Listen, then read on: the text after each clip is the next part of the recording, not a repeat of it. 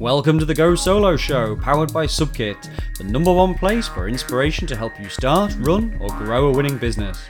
I'm Jonny Quirk, and each week we bring you some amazing guests from a wide variety of businesses, all talking about their journey, motivations, and top tips for entrepreneur success. We deliberately aim to bring you stories, interviews of real people who are fully deep in the trenches, building their businesses and sharing actionable insights that you can use for your own entrepreneurial business journey. So whatever you're building, we're excited to be part of that journey with you. If you like what we do, don't forget to subscribe. Now let's get on with the show. Hey guys, welcome to the Go Solo Show and welcome back to Season 2. Now, on this week's show, it's all about starting, running and growing a fitness business. And today I'm excited to say that we have three amazing people who've built successful winning business with thriving communities, regular customers and amazing social media presence. It's a really international affair as usual on the Go Solo Show today. So today I'm delighted to welcome Carly from the Urban Athlete in Canada. Carly, great to have you here. Hi, thanks for having me. Great to have you here. Elise, you're from the US. You run two businesses, I believe. It might even be three. You'll have to tell us today. And that's SweatFixx and SweatFixx Studios. Welcome to the show. Excited to be here. Thanks for having me. No problem at all. And Dan, you're based in the UK and you're from the Dan Roberts Group. Welcome to the show as well. Thanks, Jonny. Pleasure to be here. Brilliant. And like I said, a really great combination of guests. And obviously for all our regular kind of like audio and visual viewers, we're kind of like here recording this. And this is episode 3 of season 2. So let's get on with the show. Now, we all start off on this show by discussing everybody's background and trying to get a real idea about who you are and getting to know you and your motivation to start your business. So I'm going to start off with this first question. And this is, maybe let's start with Elise. Maybe you could kind of come in here. So in a nutshell, what is your business? What is it you do? And what is it that sets you apart from all the competition? Elise, over to you. Yeah, so 5 years ago, I opened the first SweatFixx. So SweatFixx is a rowing and strength studio that combines both of those modalities and a workout that anybody can do. Our goal is to create a community that anybody, regardless of your age, sex, fitness level, you can come in, lift heavy, row hard, and walk out feeling like a boss. Within 2.5 years, we grew to 5 locations. And then this year, we actually opened a recovery studio called Fixed, which is all about 20-minute, quick, efficient recovery services such as dry needling, Graston, foam rolling, assisted stretching, and cupping. And we have those 6 locations now, and we're just loving it. We just wanted to make people as healthy and happy as they can be. Amazing. That sounds great to hear. And I love the fix thing as well. You're kind of owning people's journey all the way through. So amazing. Thanks very much for that. And how about yourself, Carly? You're obviously based in Calgary, Canada, I believe. Yep, that's right. So I own a fitness studio here. We kind of have everything under one roof. We have just a gym. People can work out on their own with weights and cardio. We have personal training. And then we also have all of our group classes. And we have a wide variety of classes in there, like boxing, yoga, spin classes, strength, HIIT. So yeah, that's kind of what I do over here. Amazing. Great to have you here. And Dan, yourself, tell us, the Dan Roberts Group, we've been on your website. We're going to share links to everybody's businesses and Instagrams later, but tell us about your business now. Well, basically, we help people move and think and perform like athletes. We do this through various ways. We have a personal training team in London. We do retreats all over the world. We partner with various hotels. We do events and courses. We do all kinds of stuff. The group now is a group of companies. So it's kind of grown since the very humbling days when I was a fitness instructor. But essentially, we just help people get fit and feel like athletes. That's what we do. Amazing. That sounds really good. And, you know, I think this is a great follow-up question here, which we always ask, because, you know, I don't know if all of you guys kind of came out of the womb and went, this is exactly what I want to do with my life. Fitness is it. But, you know, what were you doing before this? You know, like what was it that, you know, you were doing before and got you into this? Maybe we could carry on with you, Dan. You could explain how you kind of got into this industry. What were you maybe doing before? I mean, I did actually start pretty young. I mean, I'm in my mid-40s. I started as a sports coach when I was 16. I was a tennis coach. And then I ended up coaching other sports as well. And then I was bumming around in Australia in my early 20s. And I saw there was a company offering like to be qualified as a fitness instructor. And I didn't really understand what that was, but I liked the idea of understanding my body a bit more. So I did that course. And that's when I first learned about the world of strength and conditioning and personal training. So yeah, so I've pretty much have been doing that. I mean, it's been 20, 26, 27 years, a long time.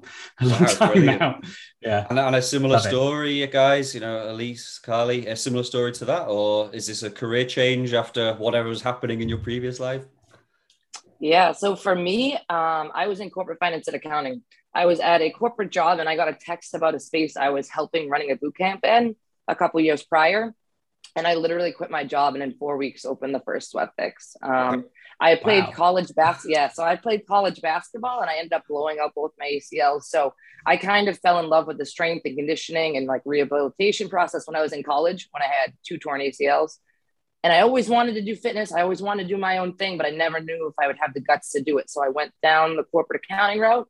And then one day when I got that text, I looked at my job and I said, it's now or never. I was 27 years old. I quit my job and the first SweatFixx was born. Wow, amazing. And 4 weeks to me sounds like you're really working to just get out of there. Wow. You need to heal yourself, really. That's an amazing story. And again, like you said, with 6 now open or opening, that's incredible, like to really run with your dream and make it happen.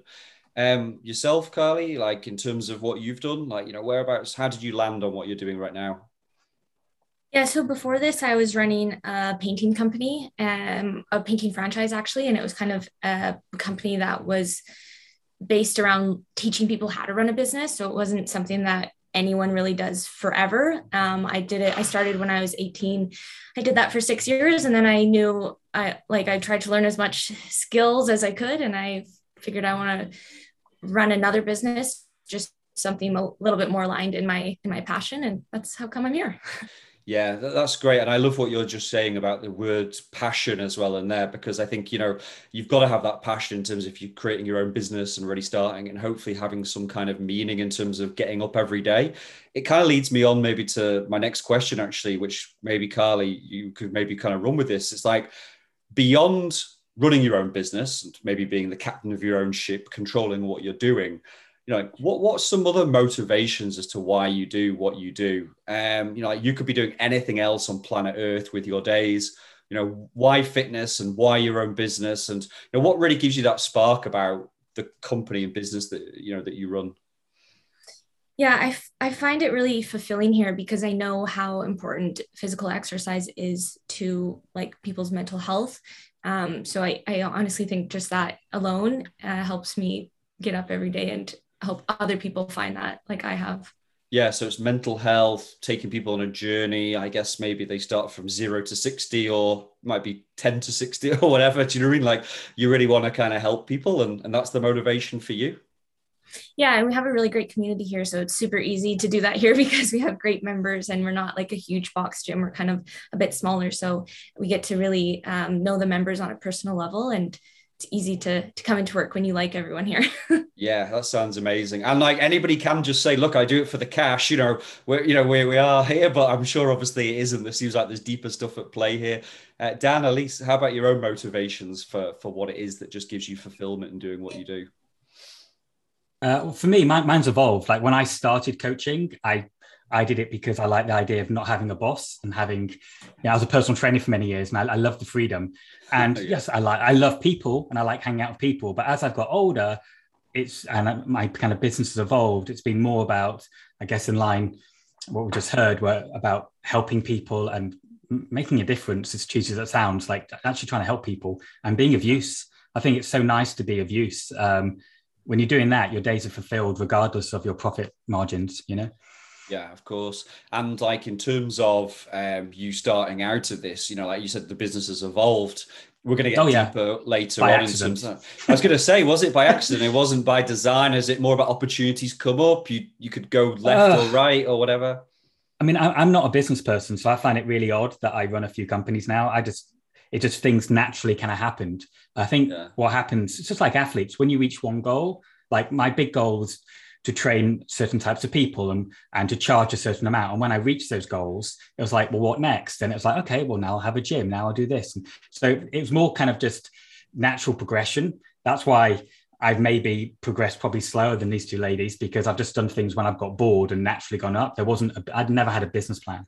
It just kind of just naturally evolved and things have gone, and I've been lucky, I think.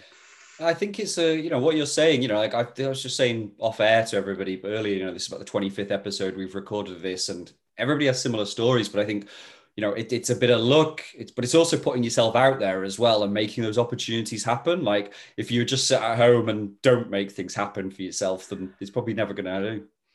That's true. But I think that's down to a lot to your personality type as well. You know what I mean? If you're how risk averse, if you hate risk, you're not really going to do well in any business, in any industry. But if you quite like risk and you get bored easily, you like a challenge, the skills you can learn, you'll probably do quite well, I think.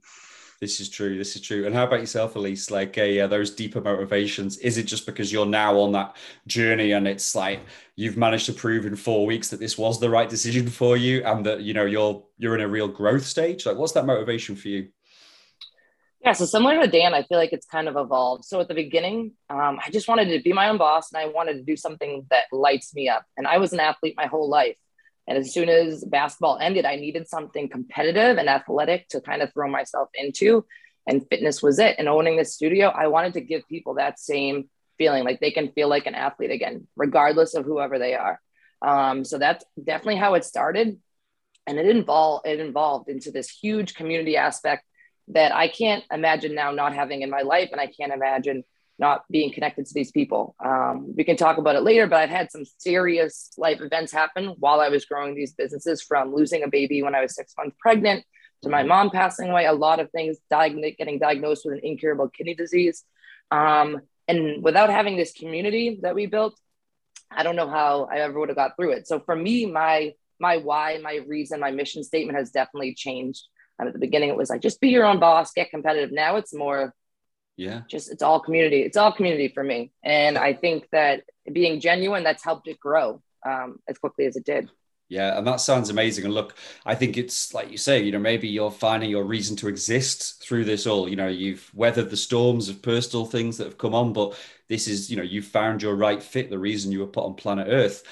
Community is so strong. I mean, you know, every business now who wants to be successful really, you know, like has to have a community, or maybe they don't have to have a community, but it really helps them in terms of marketing their business. But in terms, I think, of being genuine and getting something that's real and getting cut through, you know, like beyond obviously just spending on advertising, it kind of leads well into this next question. And, you know, I hate to bring up this word. I wasn't going to mention the P word, but we always ask it. But how did the pandemic affect your businesses? And look, I think we know communities helped a lot of businesses pull through, which is great. You know, strong community has really helped. You know, like I said, I've chatted with a lot of entrepreneurs on and off the show.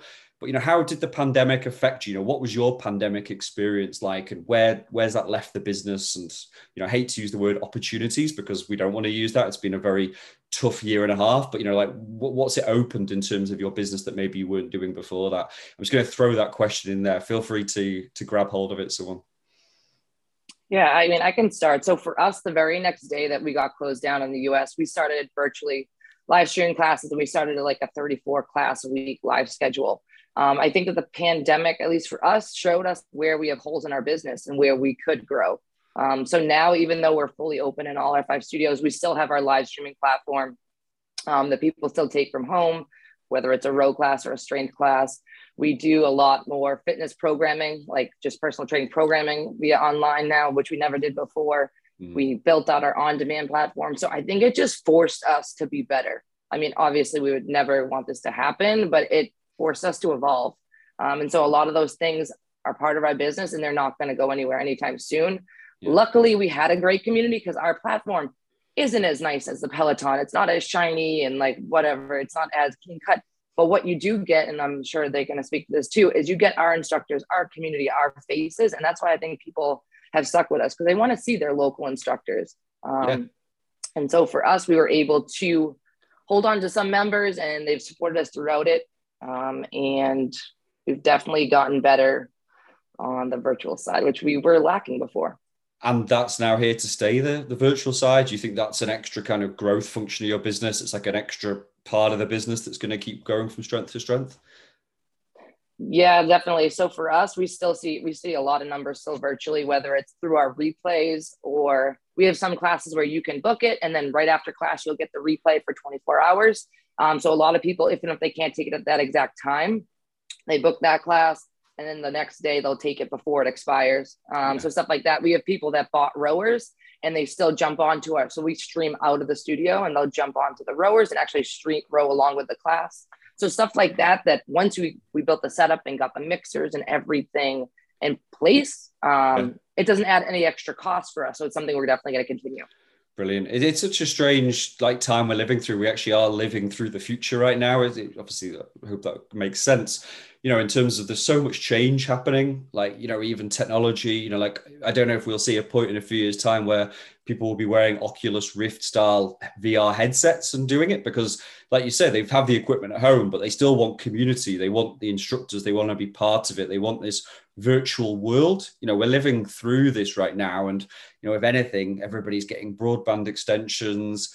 Everybody's kind of investing in new tech. Businesses are having to pivot and think about that, or even opening up real life and that virtual sense. Dan, Carly, similar stories through the pandemic? I'm really interested to hear what yours was like. You, Carly. Yeah, well, there's actually a lot of similarities between what Elise said and what we did. We also switched over to virtual the day after, we were open, and then here's our virtual classes, and we haven't stopped since. So that created a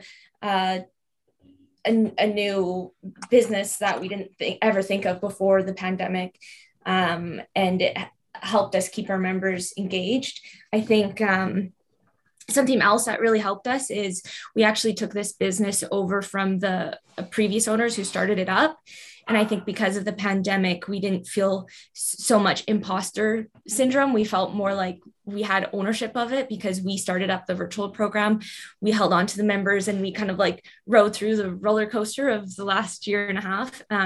So yeah, it gave us a little bit more, pride in being here and making sure Urban Athletes is still standing. Of course. And I mean, hats off to you all for actually being able to kind of do this, because I'm chatting with a lot of people, it was slight blind panic to start off with, and right, what do we kind of do now? And I know, Dan, your story is quite personal, I think, in terms of the pandemic, and don't worry, there won't be any more questions of the pandemic after, after this one. I think we're all wanting to see the back of it. Well, it's an interesting one, the pandemic. I mean, I totally hear what we've just been heard. I think one thing we have to remember is that because of technology and advancement, now every trainer can have Zoom, every studio can have live classes. So I think the importance of brand is more important than ever. You can't just use technology. 10 years ago, whoever had the best technology would kind of win in this space. Now we all have access to relatively cheaply to build membership sites, live streaming, email lists. It's all pretty cheap, really, compared to what it used to be.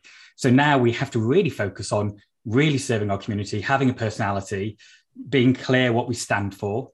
And I think the companies which have done well in the pandemic haven't just, everyone does live streaming, but the ones who've done well have been really clear about why they're doing it. And they're really, you can see they're being genuine and they're really helping. They're not just going shit when you do a live, because if you just do a class and you don't think about it, no one's going to come back to it.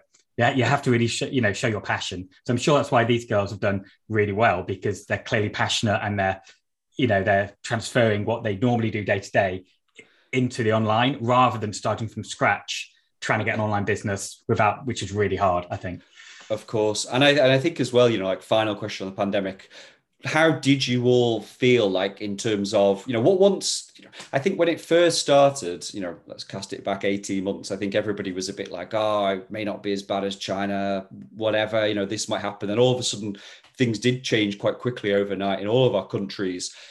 Was it a case of being quite stoic and thinking, right, now is the time to plan?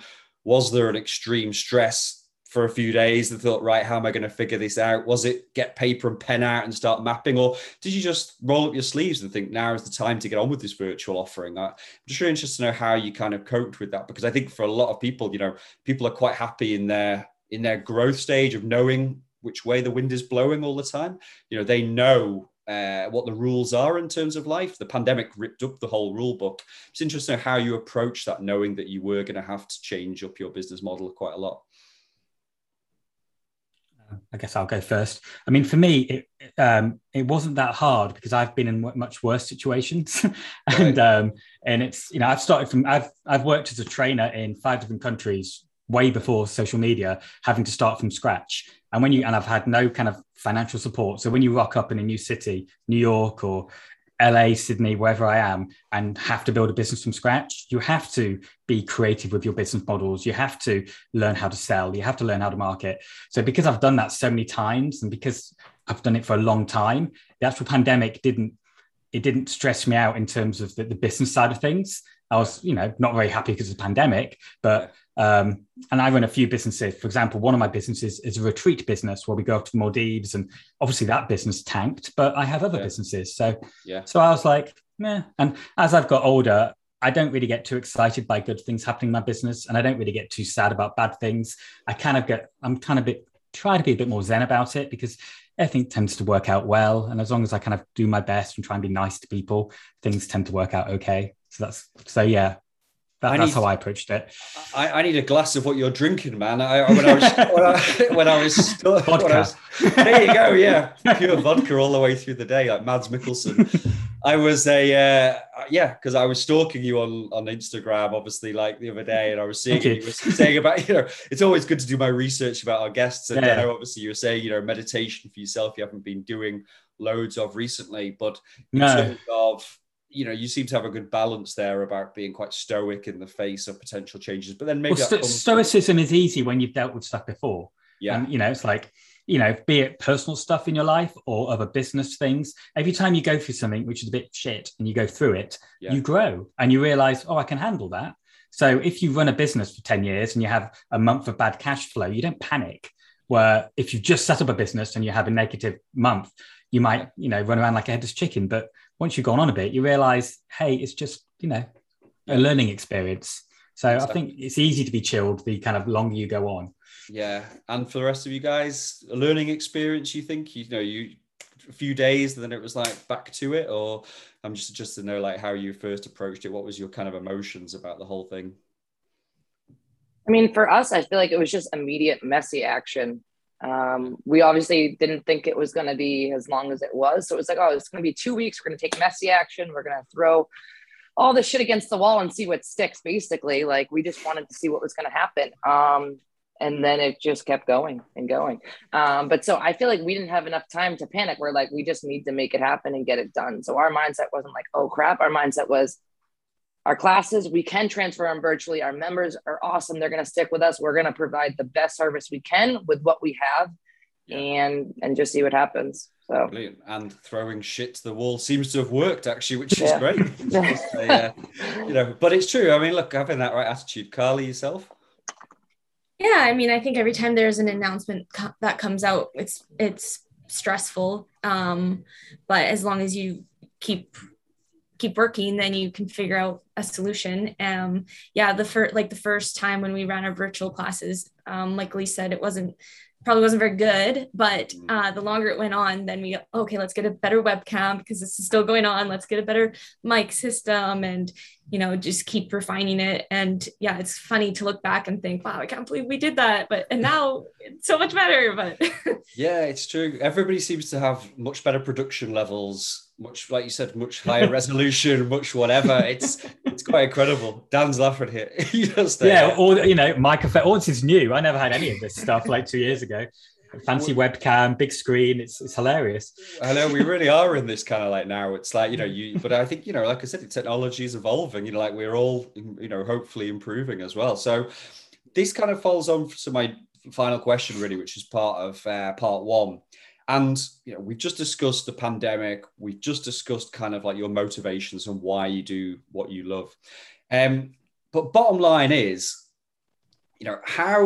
how do you also get the balance from being an entrepreneur and also having a great work-life balance? The way I cut it is I don't expect you to have a 9 to 5.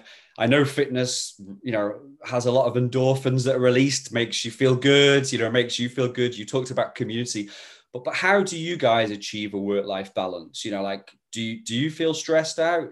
How do you say no?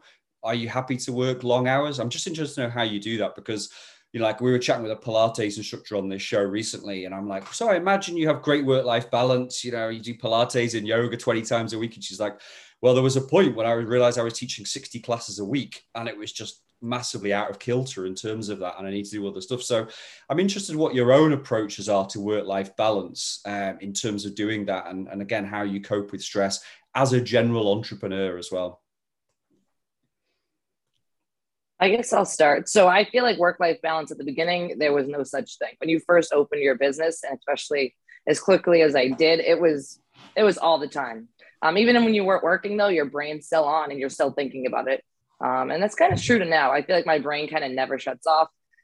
Recently though, I just had a baby 6 months ago. So now my work-life balance has to be more balanced, because obviously he's most important, the new baby. So it definitely has shifted. But in the early stages, I feel like you're all in. At least I was all in. You're grinding, you're getting this thing running. And then hopefully you set up processes in place so that you can have that work-life balance. So now I can only teach 5 classes a week out of the 5 locations, and spend all this time with my son. So for me, spending time with my son, obviously working out, that's how I find my balance. Yeah, brilliant. That sounds great. And it sounds like you have got a good balance there. It sounds like you've got quite strict boundaries in terms of what you're willing to do now in terms of your own time. Mm-hmm. Yeah, definitely. In the beginning, I feel like I had no boundaries. I would teach as many classes as I could, but now there's boundaries, and there's something that takes priority.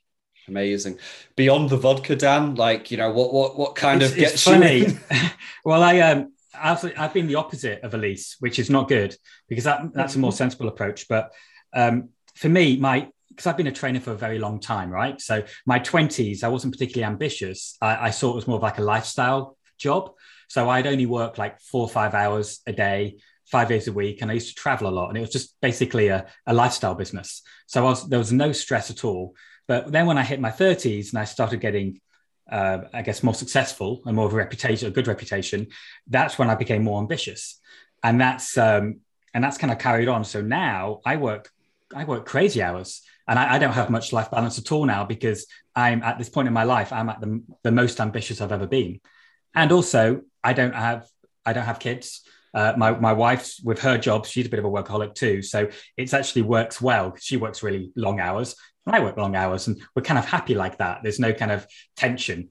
Yeah. So at the moment, I don't have much balance. But one thing I do, because I still see private clients, I'm very selective of who I work with, because it's so much, takes so much energy. So I only work with people I really kind of vibe with, because if I train someone I don't really get on with or click with like 5 days a week, then it's too draining. So I'm super selective. And that's why it's nice to have a big team, because I can be booked up if there's someone I don't quite gel with. Of course. And don't worry, we won't be sending this podcast out to them after this as well. Oh, so they won't care. all of your secret rules are coming out. It's like, don't tell them that I'm booked up every Friday afternoon. But no, honestly, I mean, I think you're right. But it sounds like you really love what you do, though. It sounds like you enjoy the work, you enjoy the process, you get a buzz from everything. Oh God, if I was like a billionaire, I wouldn't do anything differently. Like I love the balance of seeing a few clients. I like running businesses. I like thinking of business plans and figuring out how to get more clients. And I like the kind of little stresses of it, the little problems you find as a business owner, the opportunities and the problems. And it's basically problem solving a lot of the time. And I quite like that. So it keeps your brain engaged. You're right. I think, we all, I think if you are an entrepreneurial type, I think you need things which stimulate that, and actually need is when you have too much idle time, then you actually start getting bored, or you're dissatisfied or whatever. You need something to constantly hold on to. Yeah. It's good. And Carly, are you working 100-hour weeks? Are you in there like, can't wait to get going in the morning? What's your approach to work-life balance and keeping it all together? Yeah, I think one of the things I like about business is that you can have some seasonality to it, where if you want to work a long hour or you have to work a long hour, I'm totally okay with that. And then other times when I'm like, oh, I don't actually have that much to do this week, it's nice because I'm like, well, I put in all those hours last week. So I kind of like the different rhythms of business. And then in the times when I feel like I'm working a lot, some things that I do to stay grounded is like activities that I can be really focused so that I can't think about work, like playing an instrument, because then I'm like focused on the sound and the sheet music, and it's like I'm too focused, I can't think about work. So it kind of like makes me compartmentalize. Sometimes if I'm sitting at home like watching TV, I can still think about work. It's not as a focus as an activity. So yeah, so you need to keep yourself on that. I've myself, I was telling everybody before off air, that, you know, like my wife has been trying to get me into fitness finally. You know, I've always done lots of yoga over the years, but never really got into it. And I'm turning 40 next year. And, you know, she's saying weights is great for bone density, et cetera, et cetera. So, you know, we have a rig in our garage. I've been practicing this, but I've been really finding it enjoyable lifting weights each day or every other day, but actually listening to a lot of Audible podcasts and books and stuff like that. I just find the right focus level between doing something for an hour or something and then actually also getting something out of it. You know, like obviously I'm feeling better for it, feeling healthier, I'm feeling stronger, but also being able to focus. I think just having that, like you said, I think TV's got too many distractions. I mean, how many times do we multi-screen now as well? You can never really switch off, or I think get into something deeper, unless you maybe go to the cinema and are in a dark room and there's nowhere else really to turn your attention to as well. So cool. I think there's some really great stories there about how you guys got started, like what your motivations are, what keeps you kind of going on a daily basis. Now we're going to move through into some of your growth tips about how you've maybe grown your business or maybe how you've launched new products. I'm really excited to try to get a feel from you guys about how you went and did it yourself. So I'm going to put it out there, Instagram. You know, Instagram is, I think, so important, almost as like an extra shop window to you. You know, like, I don't know the last time people said, oh, look at these people on Facebook or look at people on other platforms. Instagram is such a visual way of attracting people, you know, whether it's your current customers, your community, your potential audience, those sorts of people. And obviously it links to your websites as well. You've all built up really impressive Instagrams and you're all doing something a little bit different with it. Please don't kill off this question early by saying I just post natural stuff. But you do all post very natural kind of like real life stuff that you do.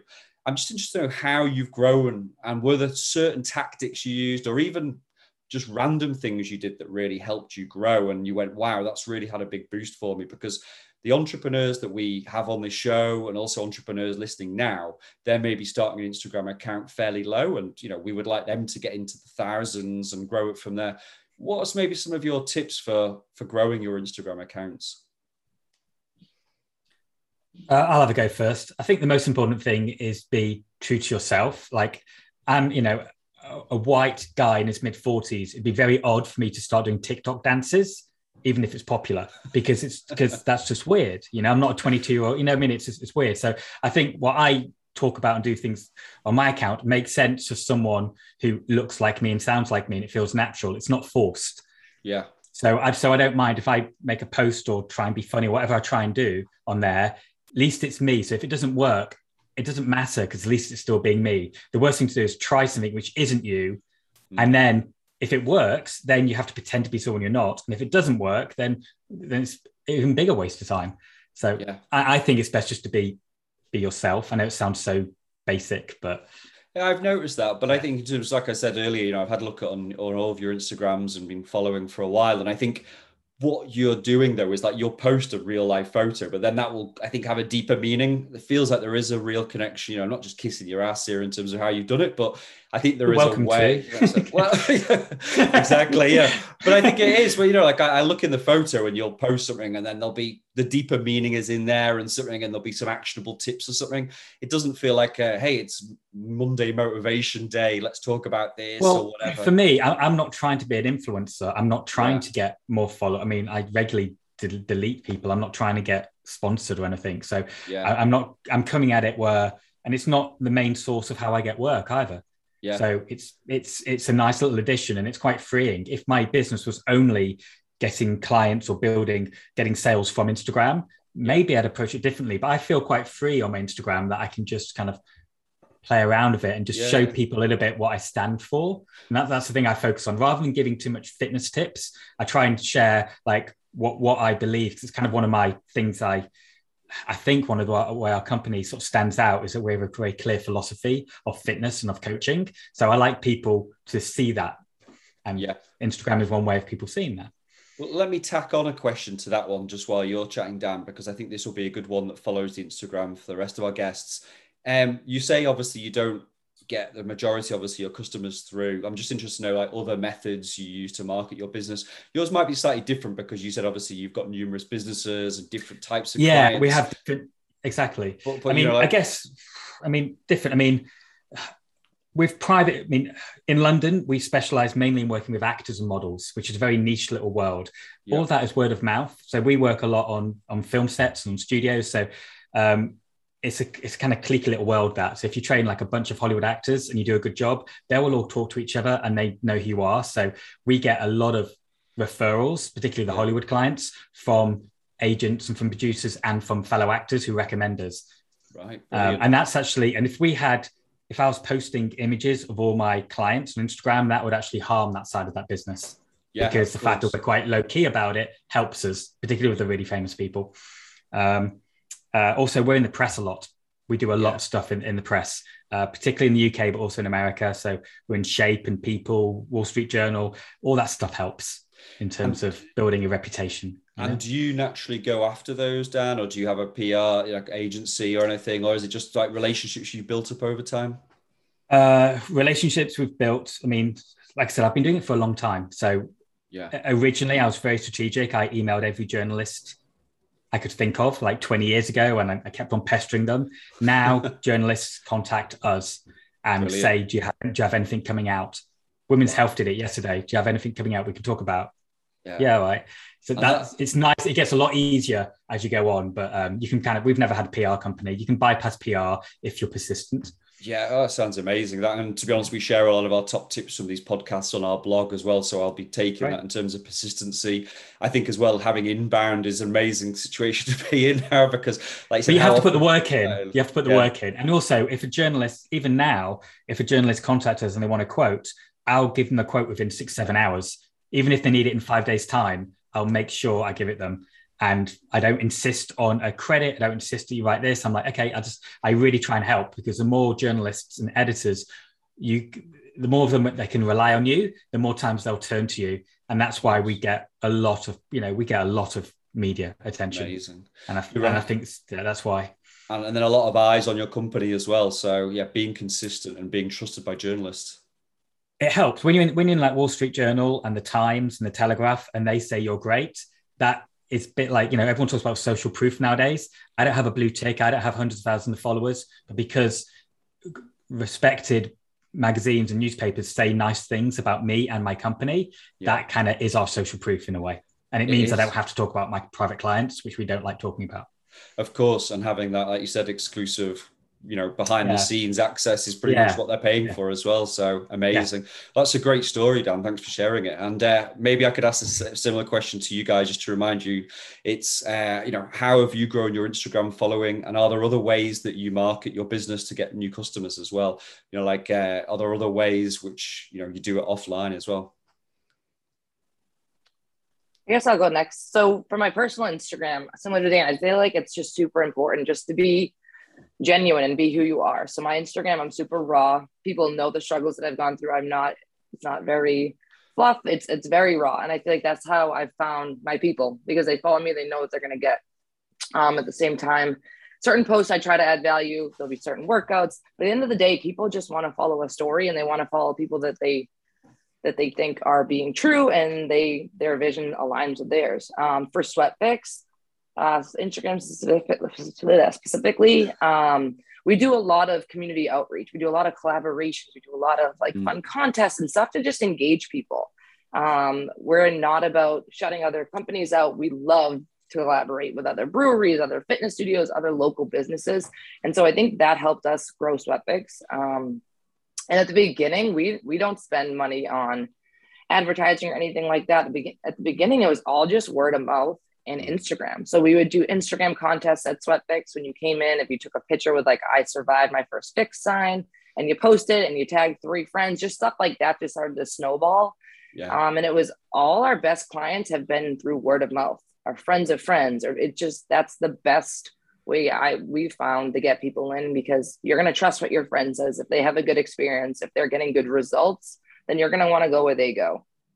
So we haven't put the dollars in, and it works for some people, the marketing dollars, but for us, we haven't really done that yet. So that's how we've started to grow. There's some great creative ideas there as well. I actually wrote a blog on our Go Solo blog a couple of weeks ago about kind of word of mouth marketing. And I think the collaboration is really interesting, what you're saying about not just collaborating with other fitness brands, it's collaborating with other people in your town, cities, whatever, because like you said, breweries or whatever, you know, it doesn't seem like a natural fit, but I guess you're bringing their audience over, vice versa. You know, maybe you're serving them, you know, what's to say if you enjoy beer, you can't also enjoy fitness. I like both. So yeah. It makes sense. Obviously, maybe not at the same time. You know, I may end up spilling a bit while I'm lifting these weights as well. Carly, what's your approach to Instagram, and also, like, you know, where are you getting your customers from primarily? Yeah, so for my personal Instagram, I don't focus on it a lot anymore. I used to kind of focus on growing it, and it was kind of just a lot of work. So kind of put that to the wayside, and I just post when I want to, and I don't focus on any intention really behind it. And then for our business Instagram, we just post on it 5 times a week. We try to, you know, keep people in the loop of things that are happening and the classes and all of that. Our gym Instagram isn't that huge either, but we still do that just in case someone's watching out there. And then our other forms of marketing, we're actually on a really good street. It's really busy. We got a lot of traffic. So a lot of our business is like drive by, walk by, and then referrals or word of mouth. Yeah, amazing. And this is what I love about this show as well, because there are so many contrarian views. You know, one week it might be like, it's all about Insta, 99.9% of it is all about that. Some people have, and every business is different. So I think the main takeaway from this is word of mouth, referrals, you know, being genuine online, but also finding out what works for your type of business. You know, like really put the work into thinking what's actually going to be the right strategy for your business. As Dan's saying, if he posts consistently, and actually, you know, I put down here TikTok dancers, you know, we'll know you've run out of ideas, Dan, in a few years' time if I see you doing these TikTok dancers. Yeah, we'll know all businesses are struggling a bit if you're kind of resorting to that. But I think it's true, you know, like I think we're always trying to coach people here about, you know, new ways to think about their business. You know, look at what you've got to experiment. You know, like at the moment, like we're doing a lot of email marketing at the moment, where we're doing daily emails. I don't know if it'll work or not, but you've got to try things for like 6 months and see if it resonates with like your audience and see if you can handle the time doing it, and then maybe try YouTube. I think it's the nice thing about running a business is that you can do what you want. You can just play around and see what works, because there's many ways of, it's not really the tool. It's like, it's more the message behind it, I guess, which is most important, isn't it? Yeah. And also, I guess, having, like you said, an omni-channel approach to it, you know, like trying new stuff, seeing where those different funnels are coming in. How are you going to approach that? I mean, one thing I'd like to add, because when I mentor a lot of trainers, and I do think it's quite dangerous just to rely on just one channel, particularly if you don't own it. Instagram, you know, in 2 years' time, it might be like Facebook was, where you have to kind of pay for advertising. And if you have a huge following on there, and then it's like, or you get banned from it, or you get cancelled, it's a nightmare. So I think the more things you can do I think email marketing is quite good, because at least you have the email address of that person, and you kind of own that. Yeah. So no one can really take that away from you. So I think time spent on your brand and your reputation and is always money well spent, as opposed to just becoming popular on a particular platform. Yeah. And without knowing a crystal ball, but also knowing, you know, Mark Zuckerberg's tactics, I think you're probably not too far off in terms of... Very risky. You know, yeah, it wouldn't surprise me if, you know, WhatsApp has got some kind of paywall in the future or something, you know, or to turn off ads or something like that. Do you know what I mean? Which I'm sure will come down the line in the future. So I think you're right in terms of that. You know, how many people do we know who build Facebook groups? Yeah. Yeah. And also, I mean, for those of us which have employees, when you're sort of self-employed, you can get away with like having a bad month. When you have like a team and you're paying people's wages, you have to be a bit more smart about this, because other people are relying on you as the CEO or the managing director. Yeah. So you have to kind of think strategically about this stuff. Yeah, definitely. And I just want to get an idea, because you're all obviously entrepreneurs, and, you know, like I said, we welcome all sorts of verticals, different industries onto this show. But I'm interested to know how much of what you do is based on gut feeling, and how much of it is done on research in terms of, you know, business resources you follow. You know, do you read regular business books? Are there business influencer entrepreneurs that you follow, you know, Tim Ferriss types or whatever?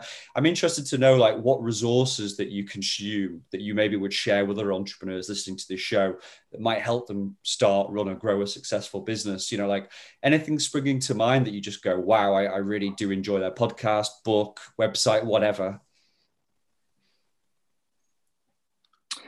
So I'll start. So I don't have a ton of books or anything like that, but I can say whenever people ask me what they should start doing, my main thing is you need to just start now. And that means getting out there, going to fitness classes, meeting with trainers, trying out different things, networking, building your network right now. So that's what I did at the beginning. I would go to all the fitness studios, all the trainers. I wanted to get as much experience as I could to see what I liked, what I didn't like. I would go on Instagram and follow companies across the country and see, like, again, what I liked, what I didn't like, what wasn't working, I thought, for them. And then I got on the phone and I would call owners before I opened SweatFixx and just ask them if I could have 20 minutes of their time and to pick their brain on if they could do things over, what would they do? So I felt like for me, when I was building out this business plan, and this was before I ever had a space, but it was like, if I ever get a space, I want to be ready. And that's what I tell people now, like, be ready, do the work now, is to just connect with people. I mean, I do love certain podcasts, like How I Built This, even though it's not fitness related, it's still, it takes you through their whole story. It gets you inspired on how they started. But I feel like a lot of it is just showing up, whether that's you're trying to open a business or you're just trying to work for a studio. One of my pet peeves is like getting an email for somebody that wants to train at SweatFixx to become a trainer, but they've never even taken a class at SweatFixx. You got to go there. You got to show up. You got to put the time in. You got to get the experience. And I think that means more than, for me, that means more than reading a book. It's like getting out there, talking to people, seeing how they did things. Yeah. Showing up, that's something I've written down. By the way, for any viewers, I'm not doing the crossword here. I always take a lot of notes as well, so I can remember all of these different things later on. So that's amazing, like you're saying, that showing up as well. And also How I Built This, big fan as well. I don't know if you guys listen to that podcast, but it's a great show. You know, you can listen to it whenever, but it's such inspiring stories from people who've gone and done it themselves, from smaller brands to big worldwide companies, about how they really got started and how they grew their business. Carly, how about yourself? Yeah, something that I learned in my previous business that I've kind of adopted in this one is having like a business advisor, just someone with an outside perspective to look at the business in an unbiased way and give advice or give support and accountability. That's a resource that I think is pretty valuable and I've used in the last business and in this one as well. Yeah, so mentorship, having a strong network, having people you can rely on to ask for advice, maybe people, again, who've been there and done it or in a similar kind of field as well. Yeah, exactly. Especially being kind of young in the industry still. I obviously don't know everything. So I need other people in my arena to help with more knowledge that I'm still learning. Yeah, and that's great. And I think the beauty of things like mentoring is almost like a pay it forward thing. So in 5, 10, 15 years, you may be mentoring numerous businesses as well, you know, trying to help them on their journey as well. So it is really, really so important as well, you know, that the information and experience you're taking from people that you can then pass it on to the next generation, everything as well. How about yourself, Dan? Like, you've got the full podcast rig now, but like, are you a podcast consumer? Do you read lots of books? I'm interested to know what's... I do all of that. Yeah. I mean, actually, I've got a couple of degrees. My first degree was in business. So I've always been interested in business, actually. And I do like, whenever there's a new book regarding management theory or leadership skills, or I do like listening to that stuff. But like Elise was saying, the most important thing is showing up and actually doing it yourself. There's no point having all this theory. You learn, like I learned way more in the first week of being self-employed than I did in a 4-year business degree, because when it's your real company, like, oh, that's why cash flow is important. Oh, that's why budgeting is important. That's why forecasting is important. That's why I have to understand HR legalities, you know, like, because it's really real. So I agree. It's just showing up, but also being open-minded. I mean, when I was growing my core business, I was looking at other fitness companies and I didn't really like their business models. I didn't really resonate with them. So I started looking at other industries.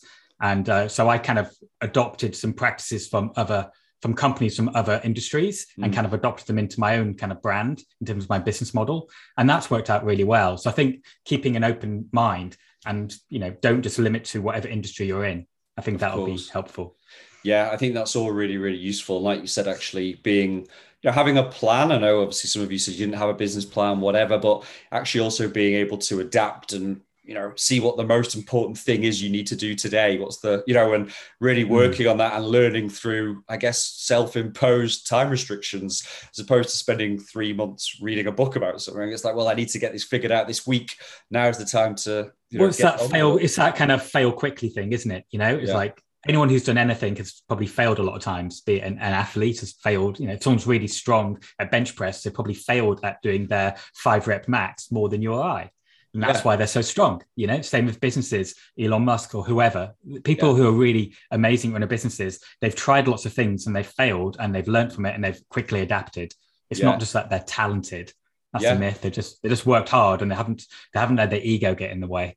Amazing. Again, more great advice. And I think there's also so many different things you need to learn from a business anyway. Like there are many different moving parts, like you said, whether it's admin stuff or whether it's growth stuff or whether it's, management skills or anything. I've been listening to this Audible by Ben Horowitz, the investor from the US. It's called What You Do Is Who You Are. And it's all about building company culture. Really great, worth picking up. But, a bit like, I just want to jump on that point you said about learning from other industries. He talks about with industry leaders. He talks about people who were like, the first Black manager at McDonald's and how he kind of went through, but the culture there. He talks to this guy who basically was running a prison gang in South America and then managed to get out and actually now managed to change the entire culture of his gang to actually be, positive in the world, and now goes around the world speaking. And just a really great audio book, but actually gets you thinking from a new perspective. And again, how to build culture in your company. But like you pick these up because they're interesting, but if you committed to reading that, who knows? But like Elise said earlier, you still got to do it. There's no point just having theory. The most important thing is actually being practical rather than being, because running a business isn't an intellectual thing. I don't think. I see it more of a practical thing. Yeah. And I think what's interesting is there's another book, I'll link to it obviously on this episode, but it's called Create or Hate. And again, it's literally kind of like, we as human beings consume too much. What you need to do is get the balance right between consuming and action as well. We could all sit here and read books for 40 hours a week, but actually, if you can maybe read it for 5 hours and put the rest into action, that's what happens. That's what makes things happen as well. So, we could all be intellectuals sitting around discussing stuff, but actually it's more about kind of getting on with the work as well. Yeah. Right. You'd be pleased to know we're now coming through into our rapid fire round as we kind of wrap up this great episode. So this is kind of where we go in. I don't feel like you have to give very quick answers, but, it's called rapid fire round for a reason. So feel free to give some understanding of this. So I'm interested to know, and I'm going to pick you out here. So Elise, say I bumped into you in 3 years' time. Where would you like your business to be then? So I would like it to obviously be continuing to grow, but my favorite thing that I'm doing right now is helping other local people open their own small businesses. So Fixed was, I opened it with a partner and I helped her open this business. So in 3 years, hopefully you'll see me opening other businesses with people and helping these people make that jump to open their own business. Yeah, brilliant. And hopefully I'll bump into you before 3 years, but it's always good to know to kind of get to that as well. Carly, yourself, where would you like to see yourself and business in 3 years' time? Yeah, I hope in 3 years' time that my goal is to be the best personal training studio in the city. And we have some room to develop and increase our business size. So in 3 years, that would be, those two might go hand in hand. So that's kind of the goal. Amazing. And how about yourself, Dan? Where do you see it in 3 years, or is it more of a natural thing you want to take it? Yeah, I still have goals, I definitely want to maintain our reputation we've built over the years in London as one of the kind of the go-to personal training teams. So I want to maintain that because that's important for us. But also during the lockdown, I set up another business called the Academy, which is training up trainers, mentoring, and also I write qualifications. And I've just finished writing a strength and conditioning qualification, which is launching in a couple of weeks. I want that to be successful. So when I try and create things, I want them to be long term. So I hope the Academy, it becomes a success. But I guess we'll see. Well, brilliant. But you've got to put it out there to see if it is. Let's hope it is. We'll see. Yeah, there are some details. I'll subscribe. And also the next question is, which is, you know, you can use 1, 2, or 3 words, but if you could use those words to describe what it's actually like to run your own business, what would it be? Let's go in the same order again, Elise. Like, how would you describe what it is in a few words about what it really feels like to run your own business? Oh, good question. I would say you have to be gritty. I feel like it always comes down to grit with me. Yeah. Grit, that's a good word. We haven't had that yet on the show, so I'm pleased actually we've got a new word today. How about yourself, Carly? Challenging and fulfilling. Challenging and fulfilling. Nice bit of yin and yang there as well. I like that. And Dan? Exciting. Exciting. Brilliant. Okay, excellent. Next question. Let's go back around the room a different way. So Dan, we'll start with you on this one. As an entrepreneur, what does success ultimately mean to you? I wish you asked me last. The heart.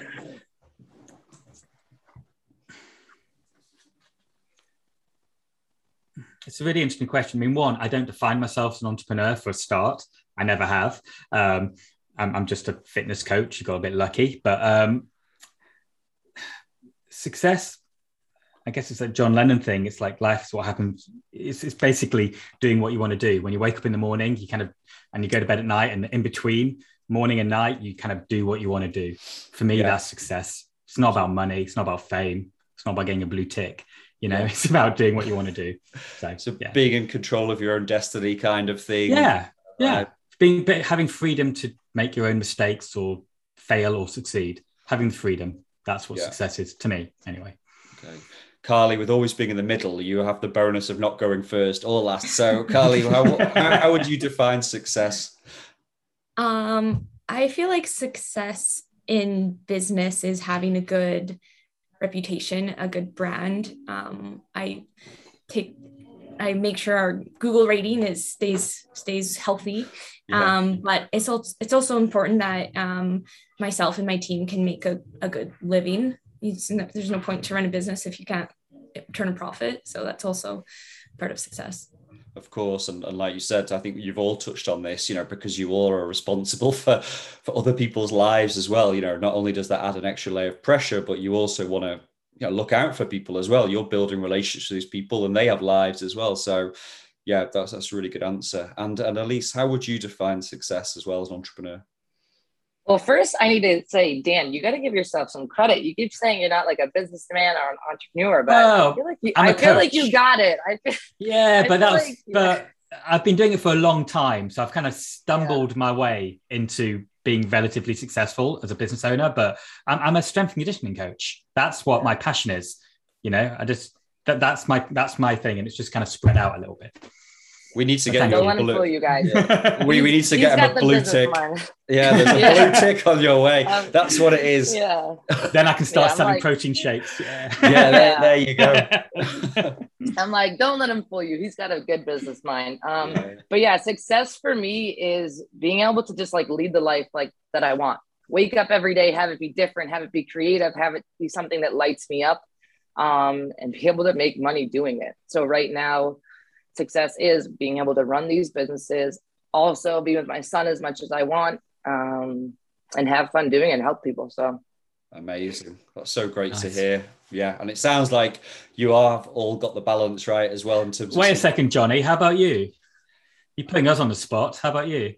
Well, do you know what I mean? Like, I enjoy my life, do you know? So, you know, I get to... Success for me is being able to kind of like do, you know, I've worked for many startups over the years. Startups is very transient life. You know, you could be somewhere for a year, 2 years, 3 years, 4 years.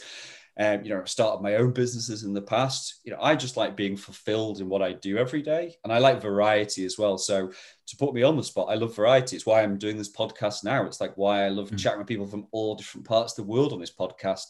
It, you know, gives me something to do. And then later on, I'll be doing 2 hours of other different types of work as well in a completely different area. So a bit, you know, my attention span is low, to be honest, guys. Like I like to be able to be stimulated all the time with variety. So I think, yeah, variety every day. And again, being able to enjoy what I do every day. It's why I love startup culture as well. Good answer. So yeah, wow, I love this. This is it. You know, you can interview me next week. I'll be on as well. Final question, you guys would be pleased to know. So please, where can we find you online? And is there anything you'd like to, say as a final kind of like word, anywhere you'd like to point people towards, anything new that you have coming out soon, anything, any closing remarks, tell people where they can find you online, and also anything that you just really want to get off your chest as well. Elise, maybe we'll start with you. Yeah, so you can find me on Instagram. My personal Instagram is Elise Caira, so it's weird. It's ELISE and then CAIRA. And then SweatFixx with 2 X's, and then Fixed with 2 X's. And then you can just find us, our website, sweatfixx.com or fixstudios.com. We have a new launch strength and conditioning program you can do with us at SweatFixx, or if you want to take a virtual class with us, you can just book that right on our website and come hang out with us. Amazing. Sounds good to me. And next time I'm in that part of the world, I will do. So sounds good. Yeah. Carly, how about yourself? My personal Instagram is carly.ar, KARLY.AR. And then the business Instagram is Urban Athlete Calgary, or on the website, urbanathletecalgary.com. And yeah, if you want to take a class with me, I teach a glute class Wednesdays, 5 p.m. Mountain Time.